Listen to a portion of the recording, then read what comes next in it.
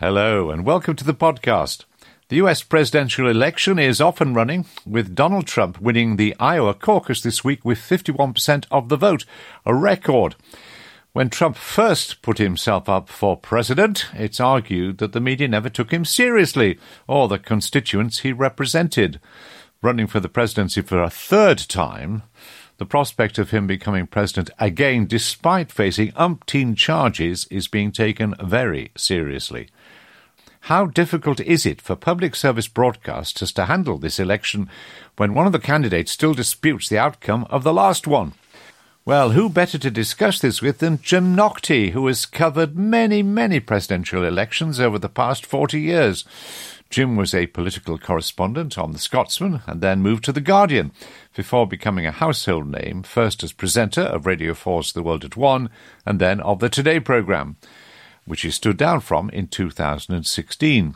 He's now a special correspondent for BBC News and, of course, still presents Radio 4's Book Club. Welcome to the podcast, Jim. Looking at your former colleague, Justin Webb, I've just seen a photograph of him in Iowa, where I think the wind chill has taken the temperature about 30 degrees below zero. He looks pretty miserable. Do you wish you'd been there, despite the cold? Yes, of course I do. And I'm sure Justin was feeling cold, but I doubt if he was miserable, because he was on the scene, which he loves being, and, which he's so good at. There is a point here, though, Roger, which is, does Iowa matter as much as it's cracked up to matter? Iowans, of course, think it does. And it has its place as the great sort of harbinger of what lies ahead in the year. But it's a pretty odd one. If you look at it, there are somewhere around 750,000 registered Republicans in Iowa. About less than 15% of them voted in the primary. And of those, what did it end up as? 51% voted for Trump. Now, if you look at those figures, what does that tell us what's going to happen in Ohio and Virginia and Georgia and, Nevada, where the election will probably be decided in November? The answer is not very much. It tells us something about Trump and the Republican Party, which is interesting, but that's about all. Could I ask you then, you don't demur from the general view that Trump is going to win the Republican nomination, do you? It's hard to see how he can be beaten, but anything you say about Trump risks being overtaken by some spectacular event of a kind that we can't imagine. Will one of the court cases cause an implosion in his political strategy? Well, it hasn't so far among his strong supporters, and I would guess that it won't until the nomination is well and truly settled. Indeed, Super Tuesday, which is on the 5th of March, 14 primaries across the country with New Hampshire and South Carolina before that, it may well be that Trump is all but guaranteed the nomination before the first of his federal trials opens the day after Super Tuesday. Can you believe it? Scriptwriter's dream. On Wednesday, the 6th of March in Washington, D.C. This is the case where he's charged with insurrection for inciting the rioters on Capitol Hill on the 6th of January 2021. And I think in the view of a lot of legal observers, the one that holds most danger for him. So he may well be nominated before the court cases proceed. And in that circumstance, it's very hard to see how he can be knocked off his perch until the voters get their chance in November. I mean, if you're in prison in the United States, as I understand it, you could still run for president. So you could theoretically, technically, you could have him in prison. And the dear old founding fathers, who are, of course, invoked constantly by, not least Donald Trump himself, didn't think of coping with the possibility of somebody who was in jail running for president. But that's where we might be. Of course, don't forget there's an appeals process, and his whole legal strategy so far in preparing to face these 91 federal charges and the charges in Georgia for election interference has been delay, and appeals and the Supreme Court and all the rest of it. So whether a cell door would clang shut on him, even were he to be convicted of some very serious charges, before November the 5th, I think is an open question. But look, he's almost certain to be nominated. I think, though, Roger, there's another side to this story that is only just beginning to come out, and that is that even while Trump, in one of his stump speeches, is excoriating Joe Biden for losing it and being demented and all sorts of things, Sleepy Joe, the man who can't string two words together. Even in speeches where he's doing this, Trump frequently loses his thread. He goes off, the polite way of putting it would be at a tangent, but he goes off into the wilderness, talking about magnets. Do they work in water? And completely unrelated to what he's talking about. And I think, there is quite a question as to whether he can hold it together until November. And I think physically he's looking pretty awful as well. So, we're in the situation where we've got an 80-year-old president, who doesn't look as sharp as he once was and doesn't sound as sharp as he once was, and a guy who's beginning to show signs of wear and tear, because I don't care how thick your rhinoceros skin is, and they don't come much thicker than Donald Trump's. 91 charges, many of which carry potentially ruinous jail sentences, must get to you sooner or later. So I think we've got to build in the question of human frailty to this calculation as well. As in all things, Jim, as in all things. But what I want to focus now on really is the problems he presents to the press and to journalists generally. I mean, when you delivered the 2017 Catholic lecture, you said, referring to the Trump presidency, there hasn't been in living memory in Western democracy a threat to freedom of the press of the kind we see there. And then I noticed that Margaret Sullivan wrote, I think a couple of weeks ago, she's the Washington Post, an very eminent journalist in the United States. She said, the public doesn't understand the risks of a Trump victory. That is the media's fault. Democracy is in the balance. Here's what must be hammered home. Trump cannot be re-elected if you want the United States to be a place where elections decide outcomes, where voting rights matter, and where politicians don't baselessly prosecute their adversaries. Is she overstating the case? I did a documentary for Radio 4 broadcast in November, with a year to go to the election, in other words. It was literally in the week in which this year we'll have the presidential election. And it was called, in Radio 4's wisdom, Election Countdown, America on the Edge. And the whole thesis, really, was not expressed by me talking in terms about threats to democracy, but talking to people on both sides of the aisle, as they say in Washington. For example, John Bolton, former national security advisor to Trump and a very well-known right-wing hawk, who said that he believed that the damage of a second Trump term would be irreparable to American democracy. And various others saying that in one form or another, democracy was on the ballot because of what Trump himself had promised he would do in the second term, pursue his enemies, dismantle a lot of the democratic institutions in D.C., which most people believe are actually a buttress to democracy and not, as Trump would have it, an impediment. And so it is terribly difficult to deal with him as a journalist, particularly working for the BBC, which strains, quite rightly, to stand back a little and not take sides in a political contest in the way that, Fox News does, or I would say GB News in this country now does.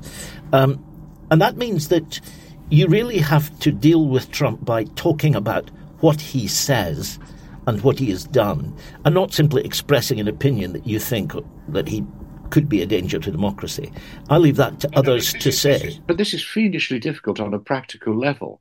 I mean, looking at, general position now, after all of the reporting done about the insurrection and what happened on Capitol Hill at the very, very end of Trump's presidency, I think we saw figures which suggest around 70%, perhaps 77% of Republican voters do not believe that there was such a thing, that it was what we would say an insurrection. I share your incredulity, Roger. I really do. And, you don't find it hard at a Trump rally to come across someone who will say that this man has been sent by God to save America. I mean, here's a man who, in a civil case, has been judged to be a rapist, who has been judged by a civil court in New York to have defrauded the taxpayer by inflating his assets in order to get benefits, who is facing 91 exceptionally serious charges, none of which, incidentally, he has directly denied. He doesn't say, I didn't do it. What he says is, I was allowed to do it because I was President of the United States. I mean, he doesn't deny that he had documents at Mar-a-Lago in Florida, which if a young Marine in the White House had taken home, from the office, would find himself, court-martialed and probably banged up for many, many years. And Trump had piles of them. You've also had the Trump campaign issuing TV ads which say that Trump was God's caretaker, sent by God. It's unbelievable. It's unbelievable. When you're dealing with that, the fact is a significant section of the American public believe it. Yeah. So when you're reporting this and what you hope to be in an objective way, you're having to choose often between very, very broadly lies on the one hand and relative truth on the other. And yet a lot of your journalists or training people in the BBC said, well, you can't express opinion about that. You've just got to say on the one hand, on the other. And I think this is what people are struggling with now. Well, look, you're right. There is a problem when someone steps so far out of what we might call the mainstream of political democratic argument that we're used to in Western democracies and we believe is sacrosanct. When someone steps away from that to the degree that Trump has, and there's no argument that he has, he finished his Christmas message by saying to his opponents, may you all rot in hell.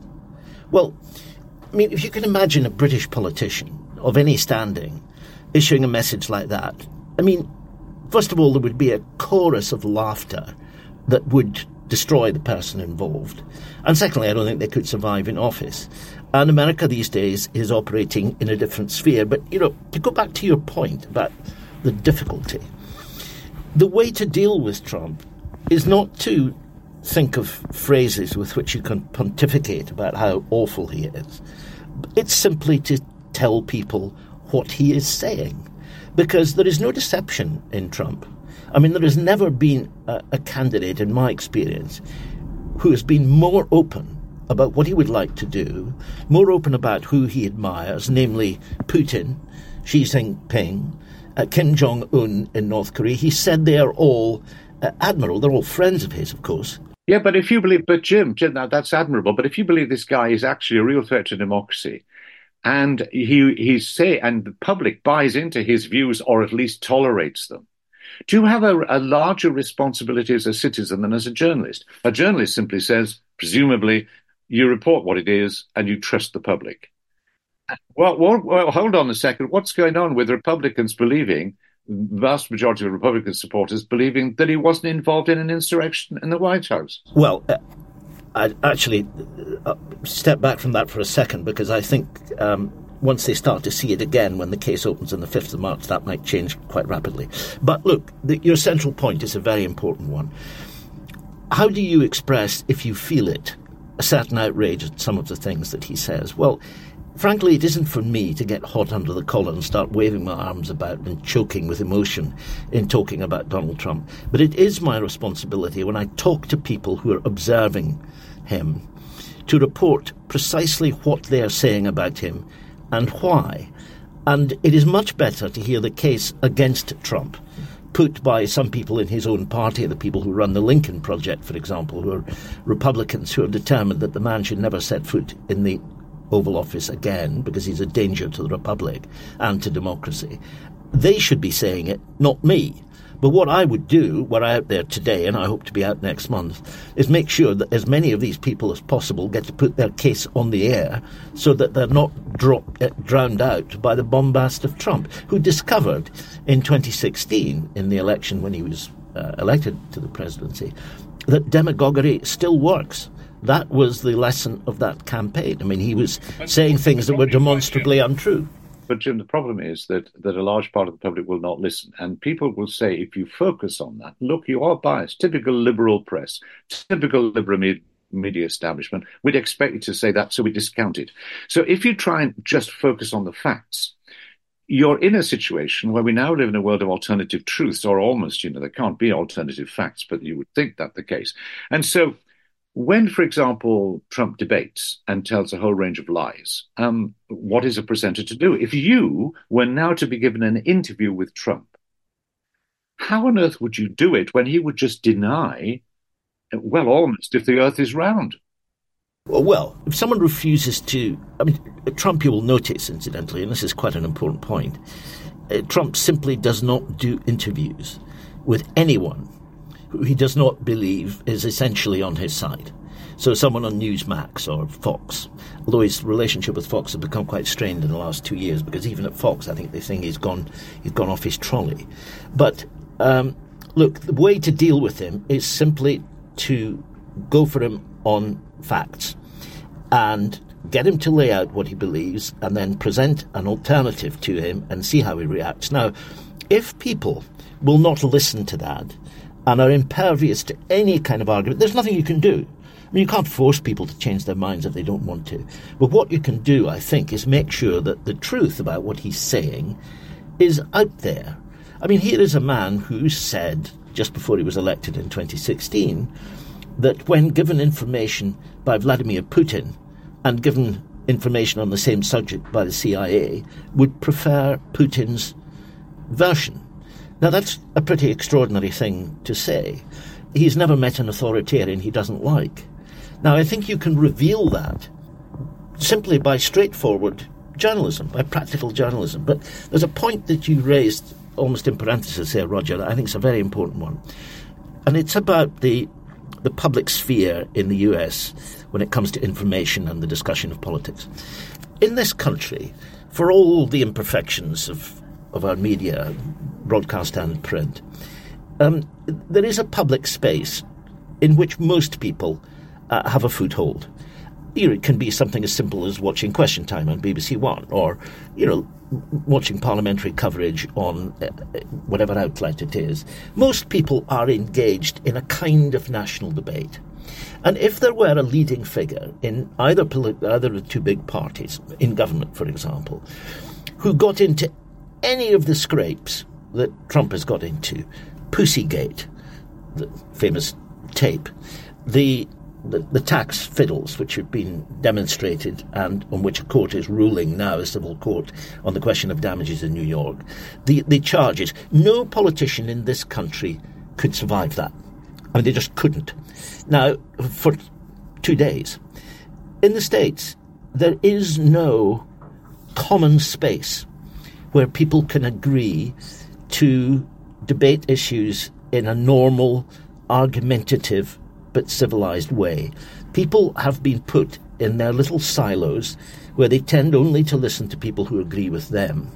And they believe that anything outside, for years it's been, if you watch Fox News, they will tell you not to read the New York Times because it will poison your mind. So they don't read the New York Times. And so you have a segmented society, which is extraordinarily dangerous. And there is no common debate. Just to push a bit further on this point, there is a segmented audience, but 20, 30 years ago, perhaps, anyway, there would be a basic respect for facts, and then the political analysis, correct, and policies and so on would differ.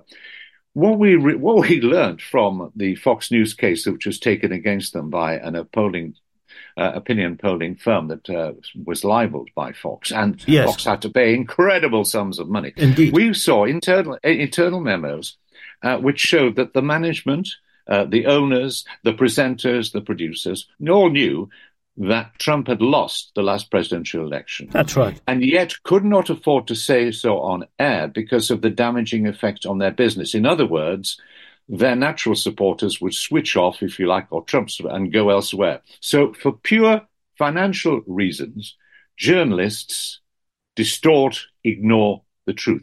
I found that the most disgusting and depressing thing I can imagine.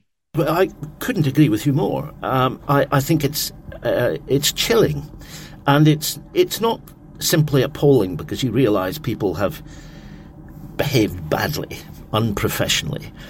It's that you're ushering in, if you walk into that particular room where that is the behaviour that is expected, you're ushering in something which I think threatens the operation day to day of a democratic system. Because if you don't have rules that are respected, and even, although it sounds a fuddy-duddy thing to say, conventions that are accepted, you can't do that. You can't go further than that. What America is having to face up to now, what do you do when someone says, well, I don't care about that. I'm going to step beyond. I'm going to do things that you said nobody could ever do. I'm doing them. What are you going to do about it? And that's the issue that I think the Congress will have to wrestle with. And it is why this election is so important, because I think the Democrats will retake the House of Representatives, and the Senate is a very difficult nut for them to crack, and they might even lose the sort of wafer one majority that they have there at the moment. But if you had a situation in which Trump was elected, which I still believe is not the most likely outcome, but anyway, if Trump were to be elected, and if he had a House with 2 Republican majorities, even though many of the people in those majorities would not be natural supporters of his, I think it'd be an extremely dangerous situation. And you don't have to go far in Washington to find people on the right as well as the left who say that day in, day out. The point I would make to you about how we cover this is I think it's exceptionally important that these particular arguments, the one that you've just made about Fox, are laid out for people to see. I mean, I think it's really important for people here, and indeed in other European countries where there's pretty functioning liberal democracy of the kind that we've all come to cherish, more or less, despite all its flaws. I think they need to realise that this very thing is being challenged. When I did that documentary back in November, a radio documentary, you're trying to sort of make it sing on air, and it's quite difficult if you're just wandering around offices in Washington and you can say, well, I'm standing outside the Capitol and so on, but it doesn't really have much of a zing about it. So what do? Well, I thought, why don't we go to the Willard Hotel? Now, the Willard Hotel is 2 blocks from the White House. It's a wonderful old Victorian hotel, a Victorian-era hotel, built, I think, in the 1850s. And it was there that Steve Bannon, one of Trump's great lieutenants, and a very, very hard-boiled egg, he and Rudy Giuliani and others were in there planning January the 6th. And this will all come out in the trial, but they've got the recordings. We know Bannon was boasting about it in his radio show, which goes out 4 hours a day, incidentally. I went on it about 2 months ago. And anyway, the thing about the Willard Hotel is that it's got a place in American history. Not only was it also the place where Martin Luther King wrote the I Have a Dream speech the night before he delivered it at the Mall in 1963, but it was to that hotel that Abraham Lincoln came in January 1861 after his election, skulking in because there'd been assassination threats in Baltimore.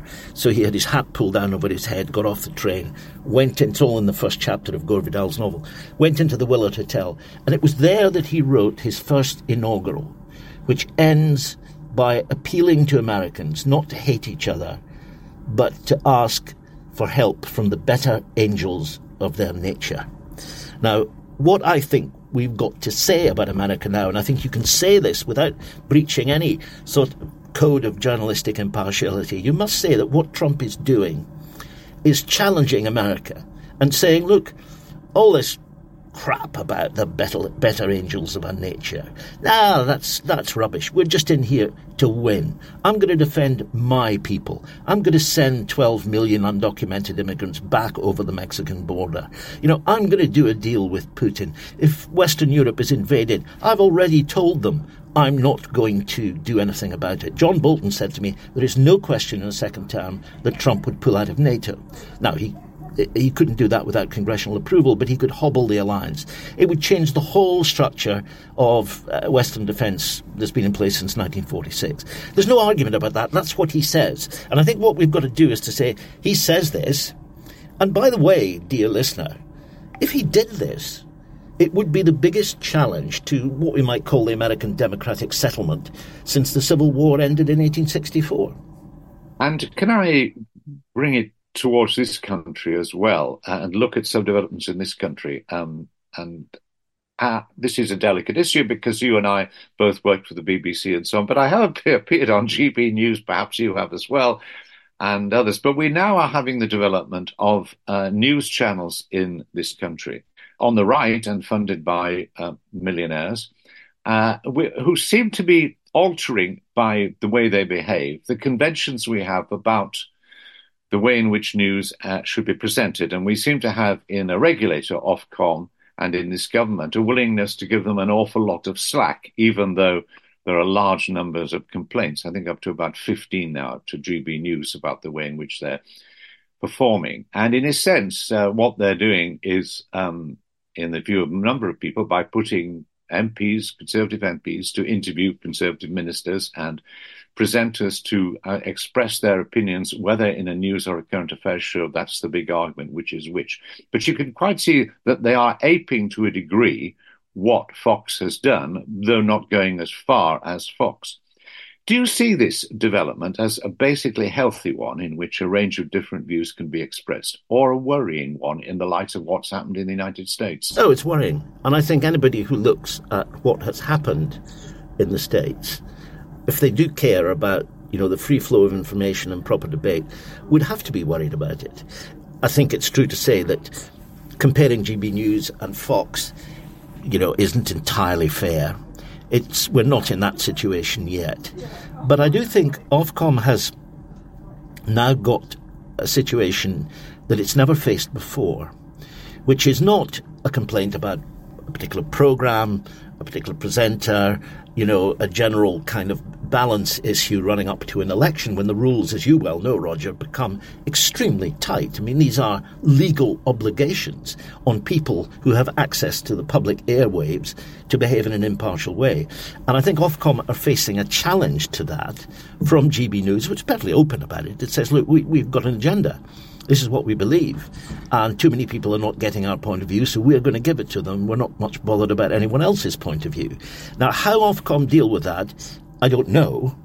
Michael Grade is the chairman of Ofcom, Lord Grade, former controller of various channels at the BBC, a former director of television, and as you know, a lifetime operator in the media world. And I think this is one of the biggest problems he's ever faced. And I think it's extremely important that it's grasped, because, if we get to a position, even in a relatively small country like our own, where we do start to get outlets which have got access to the public airwaves, not somebody doing some nutty podcast from a bedroom in, Colchester or something. That's fine. Well, you can do that. I mean, it's a free country as long as you don't break the law. But when you're a public broadcaster, you have obligations. And the question is, how does Ofcom enforce these obligations in the kind of society that we've got now, with the kind of wildness that you get on social media? And I think it's extraordinarily difficult for them, but it's also extraordinarily important that they somehow get it right, and that we do accept that if you have a license to broadcast, that carries with it some obligations about a level of fairness, not an absolute duty to have 2 minutes of one side and 2 minutes of the other. That's the kind of impartiality that doesn't make sense, but an obligation across the piece to be fair-minded. And somehow, I think that's got to be enforced. And you would not wish to see the habit of having MPs from a particular party interviewing their own Chancellor of the Exchequer on air. You don't want to see that continue, would you? I can't believe look, here's a point. I do think the common sense of the viewer will kick in here.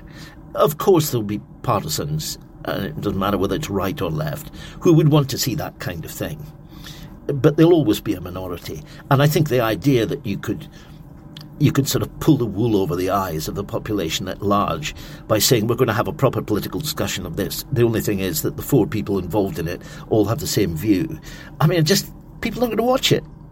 They really wouldn't watch it. Well, Jim, I'm heartened by your optimism in that respect. Could I just say one thing before we go? And I'm very grateful you've given us so much time, as you're obviously locked in programme making and so on. But, I mean, Jim, you seem to me to have undiminished enthusiasm for politics and broadcasting, whatever. Do I take it you have no plans to retire? None at all. I don't sort of recognise what the word means, really. I carry on. The BBC, want me to be a special correspondent for BBC News, which I'm delighted to do, which involves, doing some long-term things for Radio 4, of a documentary nature and so on, doing my book club and what have you, but also contributing to daily news programmes and dealing with events, dear boy, events, which of course keep us all going. Oh, no, I mean, the idea of packing it in is not one that's ever occurred to me, really. I'll wait for the Grim Reaper to deal with that. Well, thank heavens, Jim. Anyway, the Grim Reaper have a very blunted blade as far as you're concerned. Thanks very much for joining us. Roger, it's an absolute pleasure. Thank you. Well, our thanks to Jim Naughtie. And please remember that all our paid members will receive the podcast almost a week in advance. So if you want to hear it first, please sign up now to patreon.com/BWatch. Patreon.com/BWatch. And you'll also receive my blog. So that's only £1.99 per month. I hope you think that's a bargain. Well, there are other bargains, but isn't that expensive, is it? Well, that's all for this week. And as you know, this podcast is presented by me, Roger Bolton, and it's produced by Kate Dixon. The sound is by Dave Kitto, and special thanks to Quingenti. It is a Good Egg production. Until next time, goodbye.